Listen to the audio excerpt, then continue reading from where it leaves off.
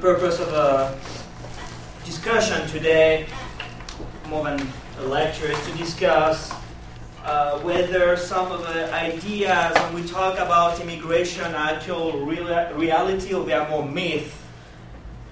The concept of immigration has been recently discussed because of the state of the economy. Every time the economy has a downturn, people start shooting the immigrants as the people you have to blame for high unemployment and all those things. That idea is not new. I mean, you can come back to the physiocrats, which were in the late 18th century. You can come back to the classical economists that discuss all those ideas about immigration and laborers, workers, working, and the effect of foreign workers on the domestic labor.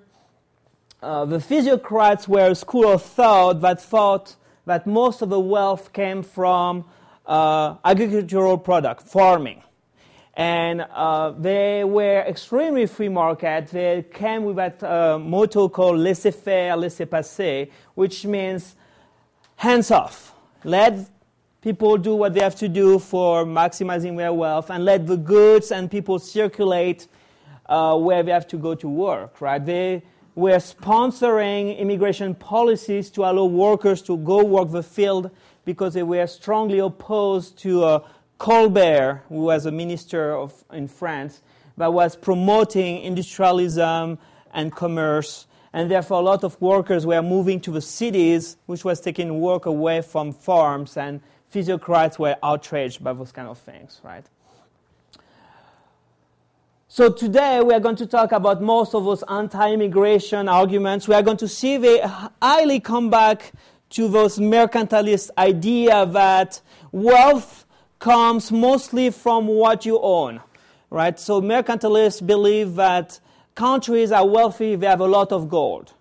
A lot of gold. So they were strongly opposed, for example, to export and imports, and wanted to strongly support exports, because the more you export, the more money you get in your country, the less you import, the more money you keep, and therefore you become wealthy.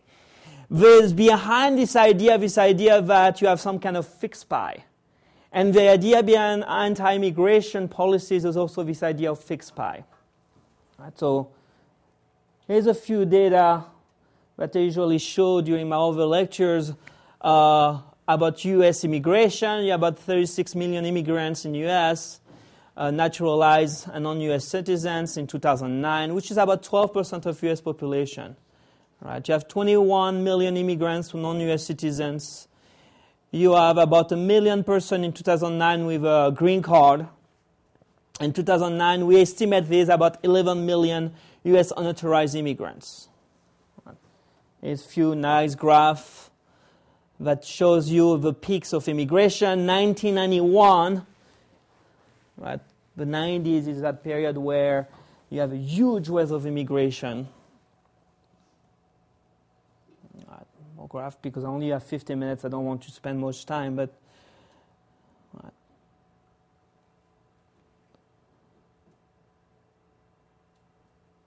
You can see by region of birth, most people come mostly from Latin America, Central America.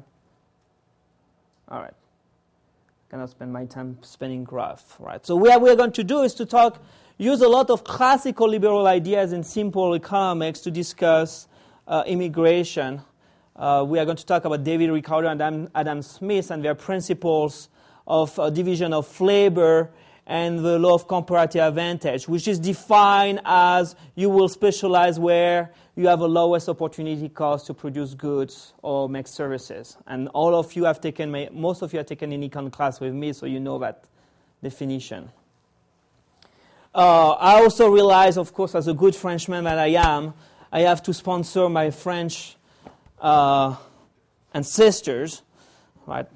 They are not really my ancestors, but, Frédéric Bastiat was a famous economic journalist that wrote a bunch of essays. He was a strong classical liberal, and he explained, and this is very important, that often the short benefits become long-term cost, and sometimes short-term costs often become long-term benefit. He wrote this essay called, the first sentence of this essay is, the difference between a good economist and a bad economist is bad economists tend to focus on short-term benefits and completely ignore the long-term possible costs. They tend to focus on short-term consequences and ignore those possible long-term consequences, right? All right, let's talk about those different arguments against immigration or in favor of immigration. Well, the first one is immigrants take jobs away from Americans, so only jobs Americans don't want to do for the wage immigrants are being paid. As a result, immigrants increase unemployment and depress wages. That's for everybody that technical class. I mean, you have a quantity price, you have a demand for labor, you have a supply of labor. If you are a lot of immigrants that come in your country, what's happening to the supply? It's going to increase. The supply of labor is going to increase. Therefore, the wages are going to go down. The real question is, are those workers perfect substitutes? Are the immigrants' labor force a perfect substitute for American labor force? So if you look at empirical studies, that's not happening. There's no depression of the wages. George Bohas, which is probably the most anti-immigration economist you will find, found that over a 20 years period, the reduction of native-born workers without a high school degree, their wages fall from 4 to 5%. Right? That's not a lot over a 20 years period. Right? Now, if you look at more recent studies, when you focus on task specialization, the decrease in wages is about 0.3% with tax specialization and about 1.2% without tax specialization. So what do you think we have this effect? Why do you think that impact on wages is actually so minimal? Immigrant labor isn't as skilled. Yes. They're going after jobs that most Americans don't want anyways. And because of that, they're filling those niches, so lowering down prices, so actually it's beneficial to the country. Yeah. The idea comes from David Ricardo. You will specialize wherever you have the lowest comparative advantage. The basic answer to that question is, even for low skills work, the low skills immigrants' labor is not the same as the low skills American labor. What do you think is one of the things Americans, even low skilled Americans, advantage have over immigrants workers? There's one advantage. If you took an American that has not even a high school degree, right? Language, right? This American speaking American. I know, I'm sorry, I have to say it. We don't really speak English. Right? Americans speak American. They have a language advantage over foreign immigrants that American, for most of them, is the second language. And some of them, when they are low skilled, they don't even have the basic skills. So what the study shows exactly is that the immigrants the low skilled immigrants that come to the US, they are specialized in labor force which involves manual work with no communication skills or little communication skills. On the other hand, the low skilled Americans, they specialize in labor force, even for low skill, that involve communication skills, like being a receptionist. You need to be able to speak somebody that can understand you. As an immigrant, you will work in construction. You will work in the field. You work in, mowing the lawns, things that don't require to communicate with other people. If you have even if you have less than a high school degree, you will, as an American, you specialize in jobs where you have communication. So therefore, those immigrants don't take jobs away from Americans. They just specialize in things for which we have a comparative advantage, which leaves open for jobs for Americans that immigrants cannot do. Right? So it's just nothing more than what David Ricardo says. I can, for example, clean my apartment very well. But I can also teach economics. I assume I teach economics very well as well. The question is, when I spend time cleaning my apartment, I am not doing things that I could do to improve my teaching or to get more students improve their learning. Therefore, I have an opportunity cost every time I clean my apartment. So I'm better off hiring people that might not be as good as I am at cleaning the apartment, but for which the opportunity cost of cleaning my apartment is much lower than for me. And it's the same thing for Americans. They will specialize in jobs for which they have a comparative advantage. And usually, in the short run, this is what happens. When immigrants come in the wave, you have a big wave of immigration. In the short run, you observe a short decline of employment among low-skilled Americans. But in the long run, there is no decline of employment about low-skilled Americans. They find new jobs and sometimes better jobs which are more highly paid. Right? You get higher paid as somebody that exercises communication skill but as somebody who is going to mow the lawn. Right? Now, I always say this. What if immigrants did depress the wages? What does that mean? What if it was immigrants and they come with depressed wages? It means that the price of the consumer goods will be cheaper. And therefore, it leaves more room for people to buy more goods. Right? And one of the things that we don't talk about is that the high school dropout rate.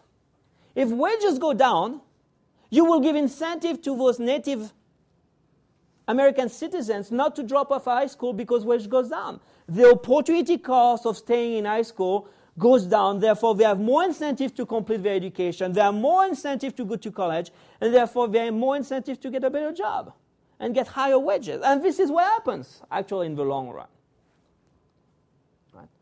There's other example. For example, when it comes to high-skilled immigration or highly skilled immigrants, when there's a study that shows that a 1% increase in immigrants' college graduates population share increased patents per capita by between 9 and 18%.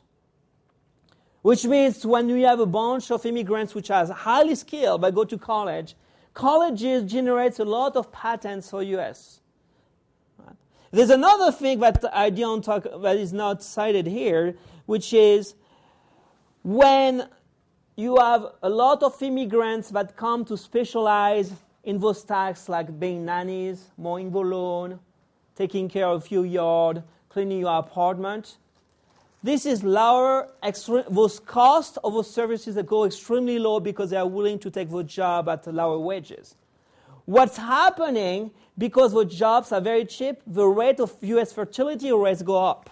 Americans make more baby because now they can afford to hire a nanny. They can afford to have more children because those jobs for which they hire immigrants are so lowly paid, they save a bunch of money. So they start the baby machine again. Right? All right. But that's not that's one of those myths that's very interesting. But this is the one people talk about. I am an immigrant. I am a criminal. I must be a criminal. I don't speak the language. Right? I dress funny. I drink funny type of beverages. I drink that thing is red, when most of you drink that thing which is kind of transparent, bubbly, Bud Light, Coors Light, and all things that you pretend to be beer, but they are not beer. They are just sparkling water with fuzzy yellow stuff in it, right? So, and the assumption is like, look, illegal immigrants come in that country, they already break the law to come in this country. So, what stops them from breaking even more the law? The marginal cost of breaking the law a little bit more than already did is extremely low. So I commit one crime by coming in this country, I'm going to commit a little bit more crimes. Well, the statistics shows doesn't work this way. Doesn't work this way. The statistics shows that national level, that foreign-born males 18 to 30 are 5 times less likely to be in jail, right, than for natives. And why is that? It's when you come in this country illegally, and you certainly break the law, it's illegal to come in without approval of the Homeland Security, Department of Homeland Security, or INS, former INS. You are looking for a job. You have no incentive to commit crimes. Right? And the statistics shows that police officers, when they arrest illegal immigrants, it's not because they broke the law on the traffic road, it's because they drove too slowly. They were too careful. They were actually respecting the law. They were not speeding. They're like, oh, this guy is not speeding. He must be an illegal immigrant. I'm going to stop him. That's mostly the cause for arrest. The supposedly cause for arrest is you break the law. Well, no, the supposedly cause for arrest in that case is that actually you respected the law, because most people in the US don't respect speed limits. So when you saw somebody that respects speed limits, you're like a little bit worried. Is either drunk or he has something to hide. Right? So it's a question of incentive. There's nothing special about that. Right? Even legal immigrants. If I break the law as a legal immigrant, they kick me out. I have to come back to my French baguette, wine, and cheese eating country. Do I really want that? No. It's very socialistic too. My salary will be much lower. Right? My salary will be half of what it is now. I'm happy to work in US because my salary is double but what my colleagues in France are doing. Right?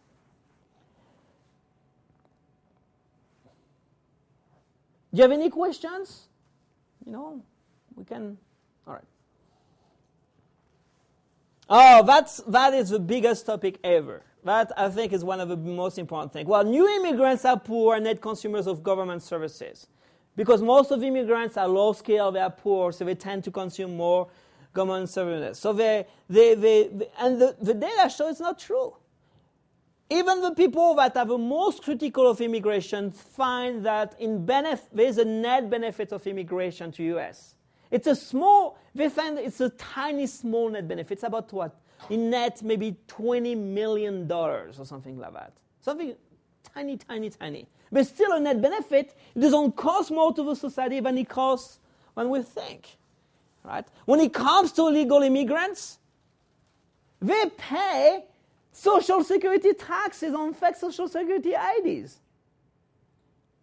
Even me as a legal immigrant, I cannot benefit from Social Security. Why? Because I'm not a U.S. citizen. I have to be a U.S. citizen to be able to get the Social Security. Right? But illegal immigrants, they have fake Social Security numbers. They pay taxes. Their employers pay taxes on those fake Social Security numbers. But they are never going to see the money. So overall, they are net payers. Now, you will always learn that story that says, and I'm sure that you may have learned, well, you go to the emergency room in a hospital, and all the people you see there are immigrants. That's their common critic. So they have a heavy burden on the U.S. society. Well, the answer is wrongly the statement is not done correctly. People that come to the ER at the last minute is not because they are immigrants or illegal immigrants. It's because they don't have health care. This is not a problem of immigration. It's a problem of health care insurance. They don't have health care insurance. A lot of people in the U.S. that are not immigrants don't have health care insurance, and they also go to the ER at the last minute to consume that health care, and therefore do contribute to increase in health care cost. Right? Now, that's a very important thing. Most U.S. welfare state money goes to all people, not to the poor people. Most of that money is being distributed to the old people, not to the poor people. Right? Right. The second point is like new immigrants, they come from poor countries that have bad policies, but they are going to therefore try to expand policies to redistribute welfare. That's the argument of Milton Friedman. You cannot have free immigration with the welfare state. Right? A welfare state is a state that provides a lot of redistribution. High tax level, high level of public goods, high level of social service, high number of redistribution. And Milton Friedman, who was Nobel Prize in economics, said, look, we can't have free immigration with a welfare state at the same time because all the immigrants will come to do what? Collect welfare. To collect welfare, which is the main criticism that you observe in Europe. You think immigrants, when they come to U.S., they come in U.S. to collect welfare. That is not true because the welfare system in U.S. is extremely bad. If you want to really collect welfare, you have to go to Europe. Go to France. And that's why we have this issue with huge anti-immigration policies and stance in Europe, is because we have a highly developed welfare system, and that's not a good thing. France has one of the biggest welfare systems, and so is Spain. And we have a huge wave of immigration of people, and they don't come to work, they come to collect welfare. Right? What the sentence doesn't say here is that Milton Friedman said we cannot have free immigration of a welfare system. But he say that's why illegal immigration is good. Because illegal immigrants, they come to work, they pay taxes on their fake social security number, and they don't collect anything. So we should cheer for illegal immigration because they pay more than they collect. That's what Milton Friedman is saying. The entire sentence saying, hey, you cannot have free immigration because we have a welfare state. But if we have a welfare state, we should support illegal immigration. Right? This is this argument, so, and I'm not a lawyer, and I know there's a lawyer in the room, so I'm not trying to say too many stupid things at the same time, even though I do say a lot of stupid things. If you could make a citizenship requirements to consume government services. If your main concern is these immigrants are going to consume a lot of government services because they are poor, you can change the law. Some states have made a requirement that you have to be either proof that you are a legal immigrant or that proof that you are a U.S. citizen to consume government services. Now, if everybody start becoming a U.S. citizen to consume those government services, you can change the Constitution. What does the Constitution says about how to become a U.S. citizen in the U.S.? Who becomes a U.S. citizen in the U.S.? You can become by being naturalized or being born here. Marriage, right? Yeah, so a marriage and everything, those have a way to become naturalized, but people that born here become naturally citizens, right? Just because they're born here. That's why we have these stories of immigrants that, those tragic stories of immigrants that people tell of anchor babies. People come to the U.S., they have their children here, so their children becomes U.S. citizen, and at the same time they stay here because who is going to kick me out and leave my baby alone in the U.S.? You will be surprised. They actually do that in the U.S. They can deport you and your children stay here. Yeah. So you can change the Constitution if you want to. From just soli, which means people that are born in the U.S. become U.S. citizen, or you can do the contrary, just sanguinis. Just sanguinis means you have to be a descendant of an American. Your citizenship is derived from your blood, not from your soil. Some countries have done that in the past. Germany, at one point of a time, had a law that says to become a German or to be German, you have to be a descendant of a German person. Am I correct? I know German law. Okay. Yes, that's absolutely true. But some countries have adopted that. In France, we had this story that in the late 2000s is that because we have such a big wave of immigration, when people turn 17, children of immigrants, and they turn 17, they have to go to the city hall and purposely say, I want to stay French. As opposed to say, I was born in France, so I'm French. So now when you turn 17, you have to go to the city hall and say, make a choice what citizenship you want to be on.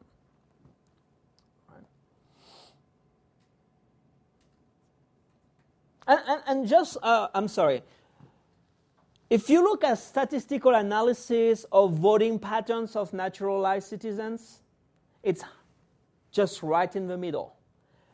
So 50% vote for Democrat, 50% vote for Republicans. And amazingly, the immigrants that tend to vote for people that have conservative ideas or, not to expand social services, usually they come from poor countries. It's actually the immigrants that come from the rich countries that tend to support those welfare systems.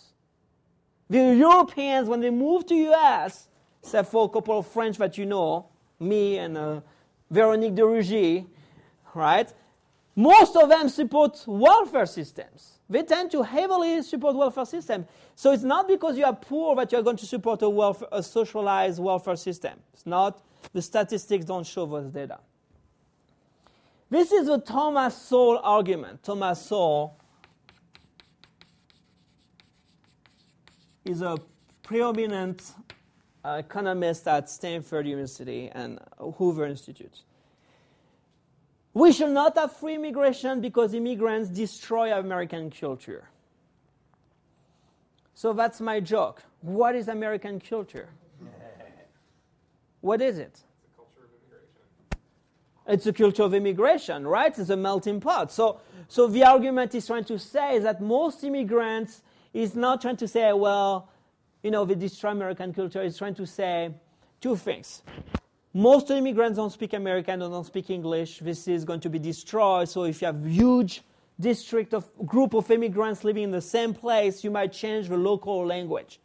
If you go to California, one of the complaints of a lot of Californians is that some schools have installed bilingual school, where classes have been taught in Spanish. Right? I share the same name with a famous city council in LA. My name is Alex Padilla. His name is Alex Padilla.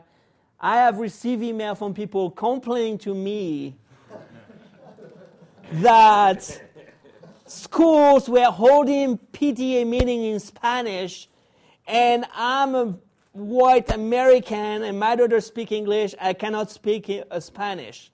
So can you do something about that? So I have to redirect the email to the actual Alex Padilla with a note saying, this is political, I'm an economist, it's a public choice thing. You're never going to get what you want. It's never going to happen. So that's the argument number one. The immigrants don't speak American. This is going to destroy the tissue, the cultural tissue, the language. We are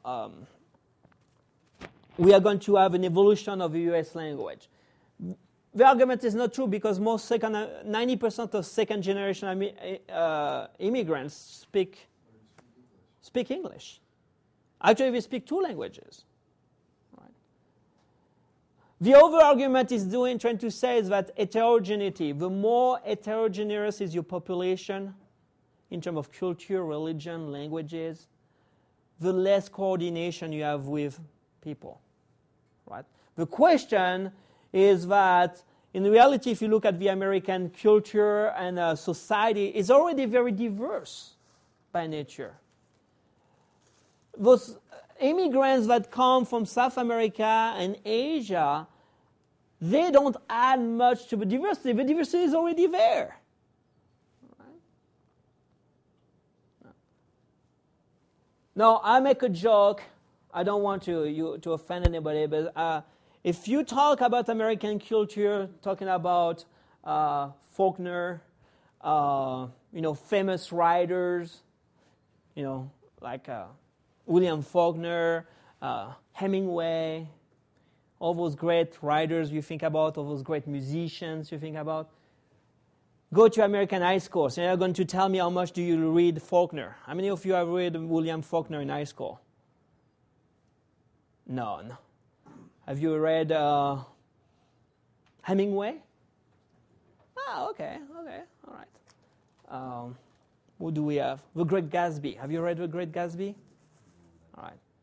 All right, okay, so you may have read some. But not the great, all those classics of American literature have been disappearing from high school. Now you read Superman and Batman, probably, right? Twilight, you read Twilight. Twilight and Harry Potter. And the School of Magic. Right? So, I mean, and that's a bad joke, but it's the truth. I mean, you don't need immigrants to destroy American culture. We are destroying it ourselves by our education system. Right? We prevent our students to read those great classics that they should be reading. All right, so I'm almost done, actually. I went faster because I went through those speaking slides. Is there real programs? Of course, illegal immigration is a real program to some extent. You want to know who is coming to your country. You want you don't want everybody to come. You don't want criminals to come. You don't want people that are going to come to U.S. to criminals, right? Heterogeneity, it's a problem. I don't have a solution to that answer. Yes, there's a lot of data that shows that the more heterogeneous is your society, the less stable it is socially. But I don't have a solution to that. I just cannot say there's a lot of evidence that even in a heterogeneous society, you have a lot of coordination. There's a paper that was written that talks about, Adam Smith talks about heterogeneity a lot. For example, when you talk about trade, a lot of European countries, when Adam Smith discussed trade in European countries, he talks about the Dutch. The Dutch have the highest reputation as the best traders in the world because they have a reputation of being always respecting their contracts. There's a lot of stories that tells you traders coming from East Asia and North Africa came to Europe to bring their products to markets in Europe. They were coming from different cultures, they had different religions, but they use a lot of mechanisms to try to coordinate people from different cultures. One of the former students, Diana knows him, that wrote about Spanish medieval trade and talk about the convivencia, who was the leader of credit. In the Middle Age, Spain was not uniform. You had Jewish people, you had Muslims and Catholics, and you had a very diverse population. So how did trade take place between those group of people? They use a letter of credits. They use a mechanism where you brought a letter of credit as a repetition mechanism to be able to, as a sign of trust. If I don't fulfill my contract, I will repay you that. Right? So there's a lot of evidence that shows that even in heterogeneous society, there's a lot of market mechanism and devices that people have created to convey those reputation mechanism. Welfare state. Well, the entire IHS is exploring liberty. We have a lot of economists and social scientists agree that the welfare state usually, you don't want it. Because the bigger your welfare state, the lower your economic growth, the more social problems you have, and it's not things. So the problem is not immigration, the real problem is the welfare state. How do we get rid of our welfare state? Politics, Diana is going to talk about that tomorrow, right? You're going to talk about public choice and regulations and interest groups. Later today, sorry, yes. I forgot. Tomorrow I have to. There's a football game. We can't do any lecturing. George Middle Miss will be sad if he cannot see the Broncos. Politics. A lot of the immigration policies are politically based. It's about interest groups. I am going to pass an anti-immigrant policy because a lot of people don't know anything about immigrants. They are scared of immigrants. Therefore, I'm going to pet that policy. I don't really care if it's hurting us in the long run. In the short run, I'm going to get elected. Right? And Bastia, which I talked about at the beginning, come back with that topic a lot in his writing and his correspondences. And Brian Kaplan that wrote a book called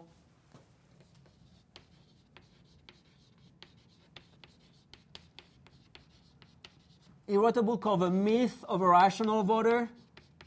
I don't want to spoil Diana's lecture. So basically says that a lot of the policies are very anti-market and anti-foreign. It is natural among a lot of societies, even in France, you hate the foreign people because you think those foreign people are going to take your wealth away.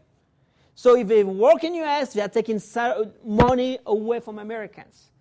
If you buy foreign products made by foreign people, you are taking away money from them, from Americans. So it's a very anti-foreign. It's some kind of saying like, if American workers don't work those type of jobs, it's money we take away from them. When actually American workers are specialized in jobs that earn them higher income, so you don't take the money away from them. This is the idea of fixed pie versus growing pie. The economic pie is not fixed. It's not because somebody is taking a job that you are taking resources away from other people. You actually, by that person taking a job, opening ways to other type of jobs for other additional resources.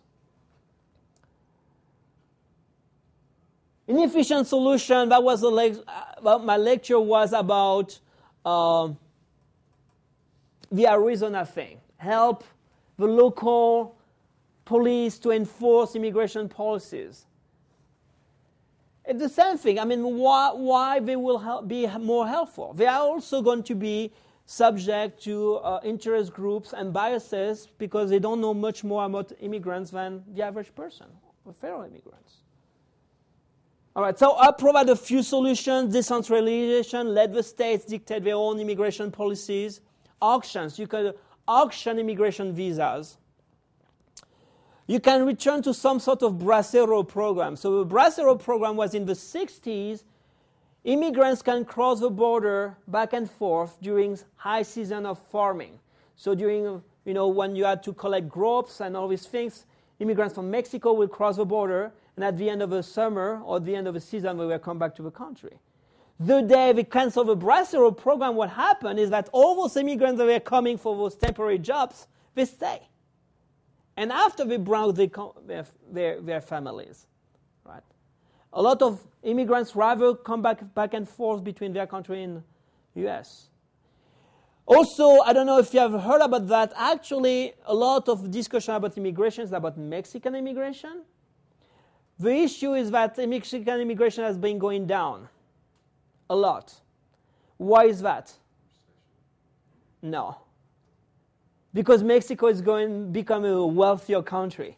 They are growing, their rate of growth is growing, so immigrants don't want to, they rather stay in Mexico, they want to go to college in Mexico, and then come into the U.S. Right? So we have to understand that most of the labor movement, migration, are not constant and fixed. They are highly dependent of the economic condition of the country. So if you actually want to reduce immigration, you should promote policies, efficient policies that allow those foreign countries to grow as well. Right.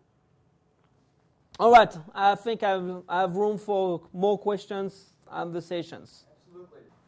What countries or regions have the best immigration policies? And what are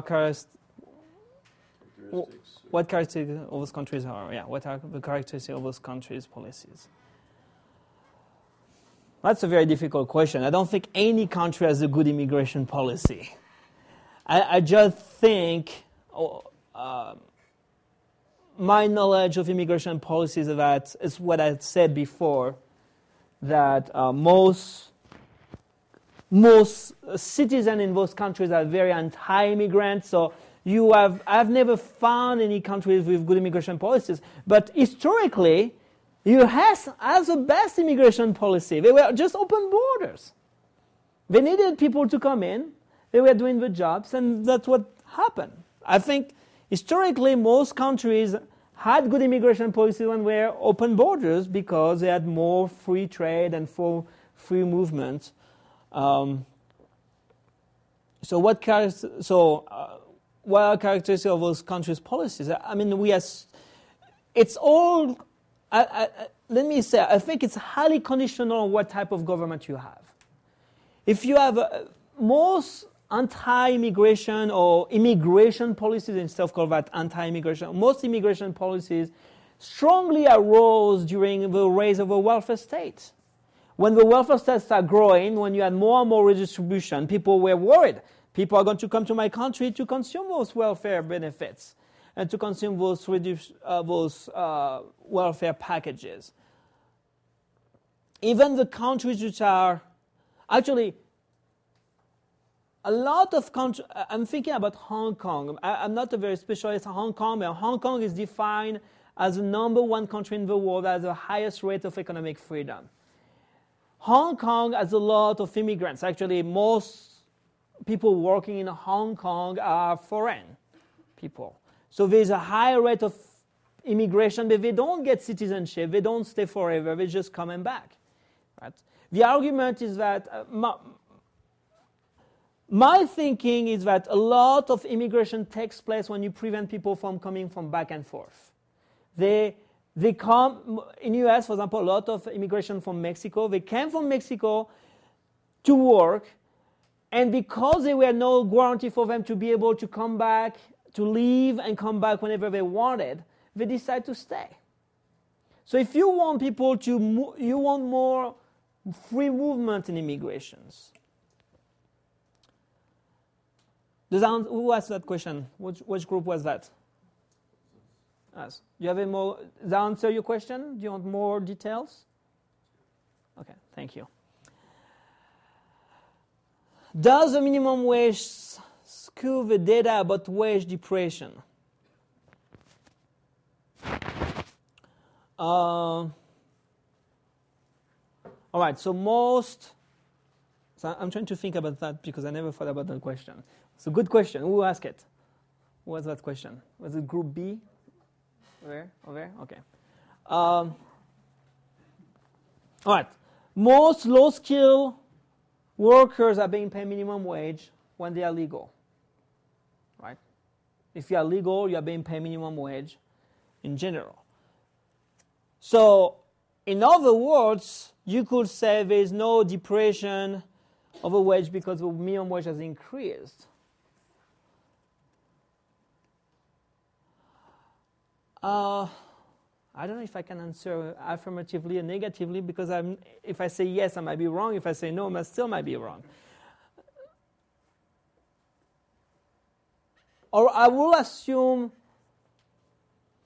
so let me think. I will assume that it might be the case when it comes to legal immigration. For legal, unskilled immigration, when you are a legal immigrant, you are going to be paid a minimum wage, therefore your wage is not going to be depressed because that minimum wage is there. So everybody, whether you are a citizen or an immigrant, is going to be the same wage. Right? The idea when we talk about, and so it's possible that there is no depression in those wages because of minimum wage laws, but the question is those minimum wage laws are coming from immigrants. Well, also, I think that a minimum wage, there's also other factors to be taken into account, inflation and stuff like that. It addresses the nominal side, but not necessarily the real side of wage. So when I talk about this data, it's in real wages. So you discount inflation, right? You adjust for inflation rates. So, but if you were arguing, look, because of minimum wage, those immigrants don't depress wages because of minimum wage laws, you have to think that those immigrants, most of them are not citizens, so they don't vote for those laws. So actually, if those wages are not going down, it's because those low skill or people that vote for increasing minimum wage laws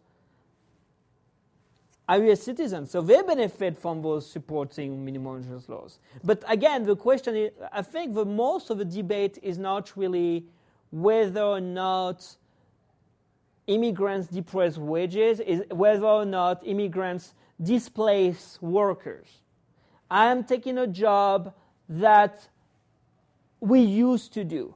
And the answer is there's no perfect substitute between immigrants' labor, even unskilled immigrant labor and unskilled American labor, because unskilled American labor specialize, we have a comparative advantage, which is communication jobs as opposed to unskilled immigrants specializing in other type of jobs such as construction, farming, and everything.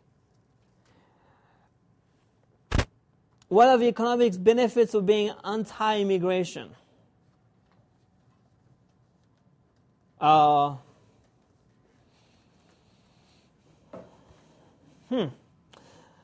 don't think there are any. I think people who are anti-immigration that we were talking in the hallway about that story, right? So we're talking about that case in Alabama. They passed the strongest anti-immigration laws a couple of months ago. And the governor said this is a job bill for American workers because those immigrants are going to go away and a bunch of Americans are going to take the jobs. That's the belief of the governor. The story tells you, when you look at the experiment now, is that people that try to hire American workers, they are like, pardon my French on the camera, they suck. They cannot do the job. And when they try to do the job after 2 hours, they just give up on it. They're like, this is too hard. I'm out of here. Right? So what they try to do is to substitute those immigrants with parolees, people coming out of jails, people that need to have a job to stay out of jail, people that are on parole. After 2 hours, those people on parole say, I'm not doing this. I'm out of here. I'm going back to jail. It's better. I'm better off. Right? So I don't think there's any real economic benefits. The people that benefit from anti-immigration are people that get elected because they support those anti-immigration laws. In the long, so maybe in the short run, so it's different. In the short run, you may have some benefits in the sense that you don't get displaced workers, right? Because you have some displaced workers, low-skilled workers keep their jobs at those wages. But in the long run, they tend to lose their jobs because if their labor, their wages is too high compared to what the immigrants would be willing to work for, they are going to substitute those people. Who has that question? Over there? Does that answer your question? Do you have more? Do you want me more? I can try to elaborate if you want me to. That's what I'm here for. I just don't think I don't see, and maybe because I'm biased and I'm pro-free immigration, I really don't see in the long run any benefits to be anti-immigration. The thing will say that the law of comparative advantage will tell you that David Ricardo has said you have to specialize where you have the lowest opportunity because they say that if you don't get those immigrants in that country, it's going to be more costly for you to produce those goods. And you will produce less goods. You want to say something? Well, I was just going to ask, because anti-immigration conversations are so common and anti-immigration policies are becoming more common, there must be some incentive for people to want to do these things, to want to enact anti-immigration policies. And I'm wondering, are those motivations, are the incentives only purely political, or are there some other incentives? I do think the incentive is I hate foreign people. I hate people that are different from me. Because they don't speak the same language, because they don't have the same religious belief, because they don't eat the same food, they don't dress the same way. Because we had this talk in the hallway about when we talk about American culture, and we were talking about Brian Kaplan that says people that are the most anti-immigration because they are afraid that it's going to destroy their culture are the areas where they have no culture. No, Tom Kemp, that's not true. They have a culture. As little you think it's the culture of watching rodeos or watching, what's the name of the show? Hee-Haw show, which is a country music. It's about what? All-star wrestling. There's a lot of things in American culture. Yeah. WWF, yes. You want those tiny cultural things. They are afraid of those foreign people. But it's not because their benefit is I'm going to stay comfortable in my environment. It's not necessarily, it could be translated in economic benefit if you're a true economist. You say, my utility function, my satisfaction of my wealth life is greater when I don't have those foreign people around me that eat differently, that dress differently, that speak differently, that consume different type of goods.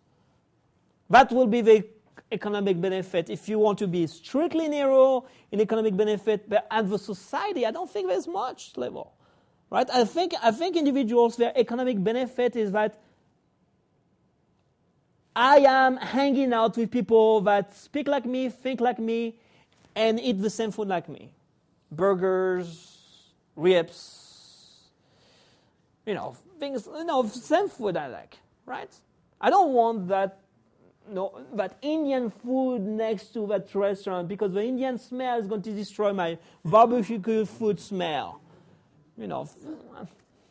It's a bad joke, but that's the way people think. And it's not American. It's not proper to American. You have to understand that my entire argument is this is a common argument among every country in the world.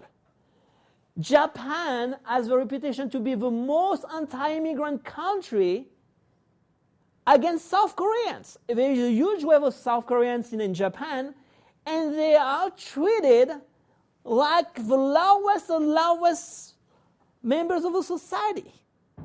And us, people from the Western part, will say, what's the difference between the South Korean culture and Japanese culture? There's no difference. They must be the same. They are very different. So it's just your utility function is highly dependent of homogeneity. There are people, I was born in France, my family is Spanish, I came to the US, I embrace diversity, I enjoy American culture, I watch a lot of football, I make a lot of fun of the Broncos. I enjoy diversity. I enjoy talking to people to different cultures in general because it expands, improve my happiness. I think it expands my knowledge. All right, so should our public policy cater to language needs of immigrants? Should American English be made the national language?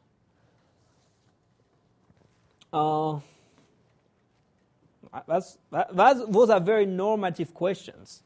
So should our public policy cater to the needs of immigrants? I don't think so. I think if immigrants want to learn English, they will learn it. Right? And if you want to, people that really want to integrate themselves, they will learn the language. And people that don't want, you cannot force feed them. Because if they don't want, they don't want to. To adopt a language, to adopt a culture, to adopt an institution, whether it's an economic institution, political institution, you have to see the benefits of adopting that thing. So if people that learn English or try to learn American or whatever foreign language they want to learn, it's because they see a benefit out of it. If you can force feed them. Look, I'm sure you all have been in high school and you had to take a foreign language. How many of you have taken French? Oh my gosh, what's wrong with you? How many of you remember a lot of the French you have learned? Yeah, you just say, you know how to say baguette and beret, petite, things like that. Things that Americans know how to speak already. You just try to put you listen to me and say, I'm going to mimic Alex Padilla's accent and it should be okay. We were talking about Peter Sellers, right? Peter Sellers. You're trying to think about the Pink Panther. Should American English be made the national language? I don't know. I mean, it's a very normative thing. I believe. Here's a more positive question. What would be the economic benefits of making American English the national language, or what would be the costs of doing it? The benefit will be that people that are more anti-immigrants might be more enticed to accept immigrants and to do business with them. But my question will be, Is it only the language that makes a prime in the interaction with immigrants? Well, here was what I was thinking. If, like your example of the board meeting being conducted in Spanish and people being unhappy about that who speak English, if we made that policy across all of our schools, all of our businesses, I think it might, these institutions might incur a cost. And also you ignore the needs of other cultures. If you've only got, if you've only got it in 2 languages, you might, what about the needs of other groups as well? I think these decisions should be made privately, is what I'm trying to say, and not okay. public policy. That's a good point. I mean, obviously, I think, I don't know, I'm not a specialist in the economics of language. There's a lot of literature on economics of language, evolution of language, how a language evolved, how people adopt different languages. Usually language is adopted to engage in trade, right? So, for example, even economists, like Bastiat was a French economist, and he worked in the early 19th century, right, 1800s. He knew how to read and write Spanish, and he knew how to read English as well. Because if he interacted with other intellectuals or other policymakers from around other countries, and those policymakers knew how to write and read French, right? You had more international, so you had midway point. Midway, we meet midway. I will try to interact in your language, and you will try to interact in my language. So we have more peaceful interactions. I think it's.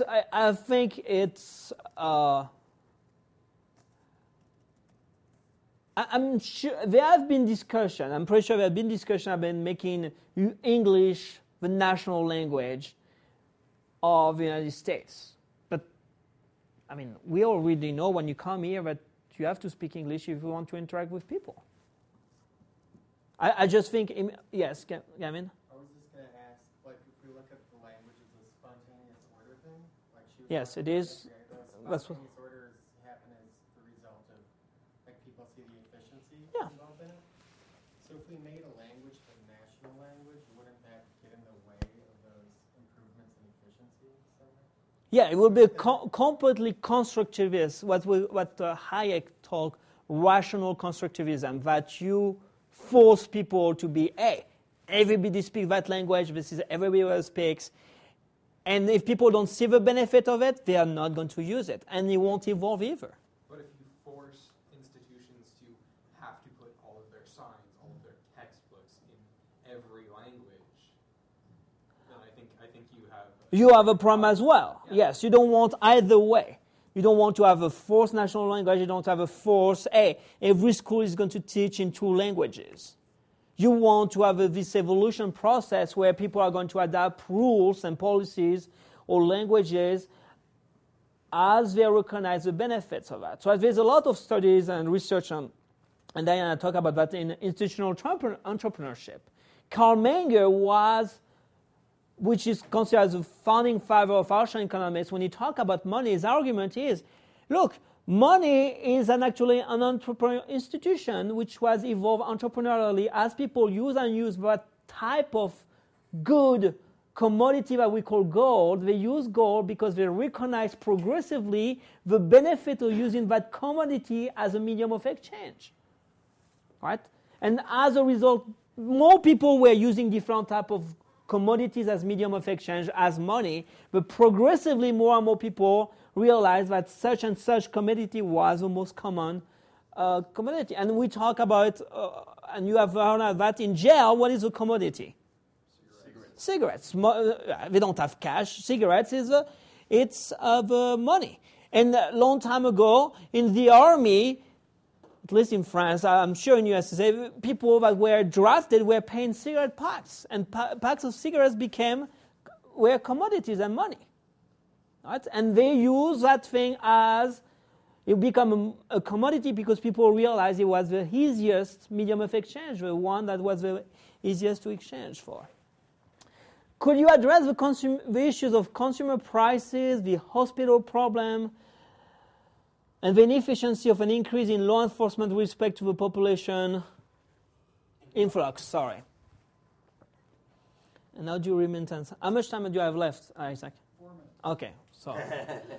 All right, so let me do the last one. How do remittances affect the economy?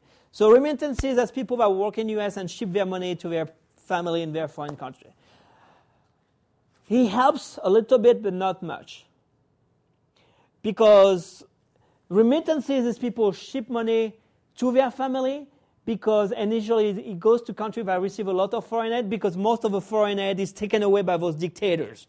So people that actually work in those poor countries don't get the money. So parents, immigrants send a lot of their money to their families, right? But it doesn't help a lot, because it helps sustain your life to achieve some minimum living standards, but it does not help to get economies growing, right? Because the key element when it comes to have economies growing is institutions.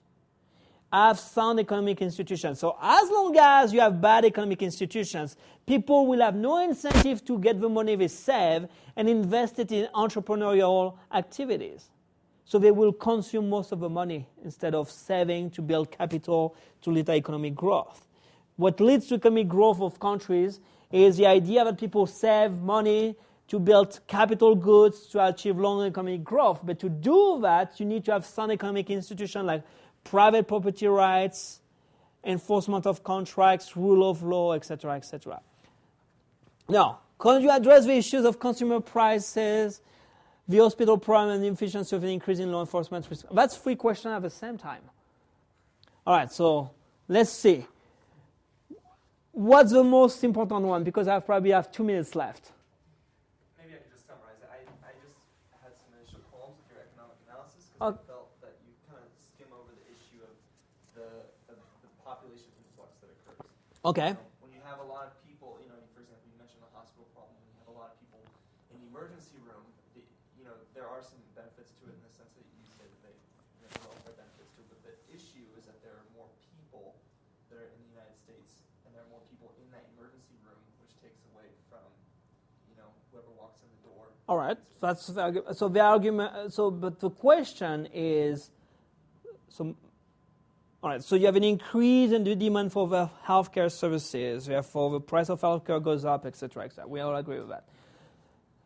So the question is, how many of those people are immigrants? And the answer is a very low number of people that are in the emergency room are actually immigrants. The data shows about 25% of the uninsured people in the U.S.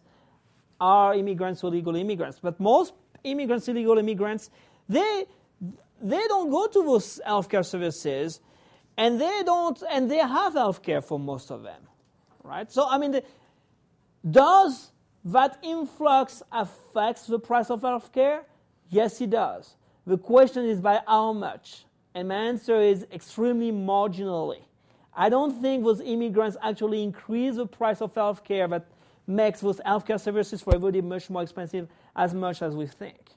It's highly based on anecdotal evidence where people tell you, look, my wife is a nurse and I observed that immigrant that was timing a contraction before asking for healthcare, for ER intervention. But that's one case. But the data don't show that there's as much immigrants. Yes, more increase in immigration do affect healthcare prices? Yes, but I think it's marginally. And the entire question is it because we have immigration that healthcare services costs are increasing, or is it because we have bad healthcare policies? So so people that are highly anti-immigrants might say, well, look, it's because of immigrants. Because we have an influx of people, therefore the cost of healthcare goes up, so the quality of healthcare for non-immigrant people, for citizens, goes down. And my answer is, well, that's true at the margin, but I believe economically it makes more sense that's because we have bad economic policies, a bad health policy. Now, the prices, is it the price and hospital problem the same thing?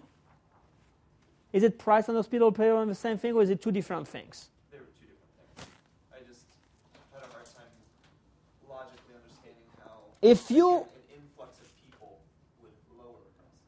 Because those influx of people that work in the country, they they are paid lower wages than if you are a citizen because they are willing to work for a lower price. Therefore, your cost of production goes down, so you're going to sell your goods at a lower price. At the same time, you save money. People that consume goods at those lower price goods like mowing the lawn, nursing, cleaning, like, how do you call that, house cleaning, etc., because they are less costly to people that consume them, that frees money for other type of expenses, that frees therefore money for other type of jobs being created.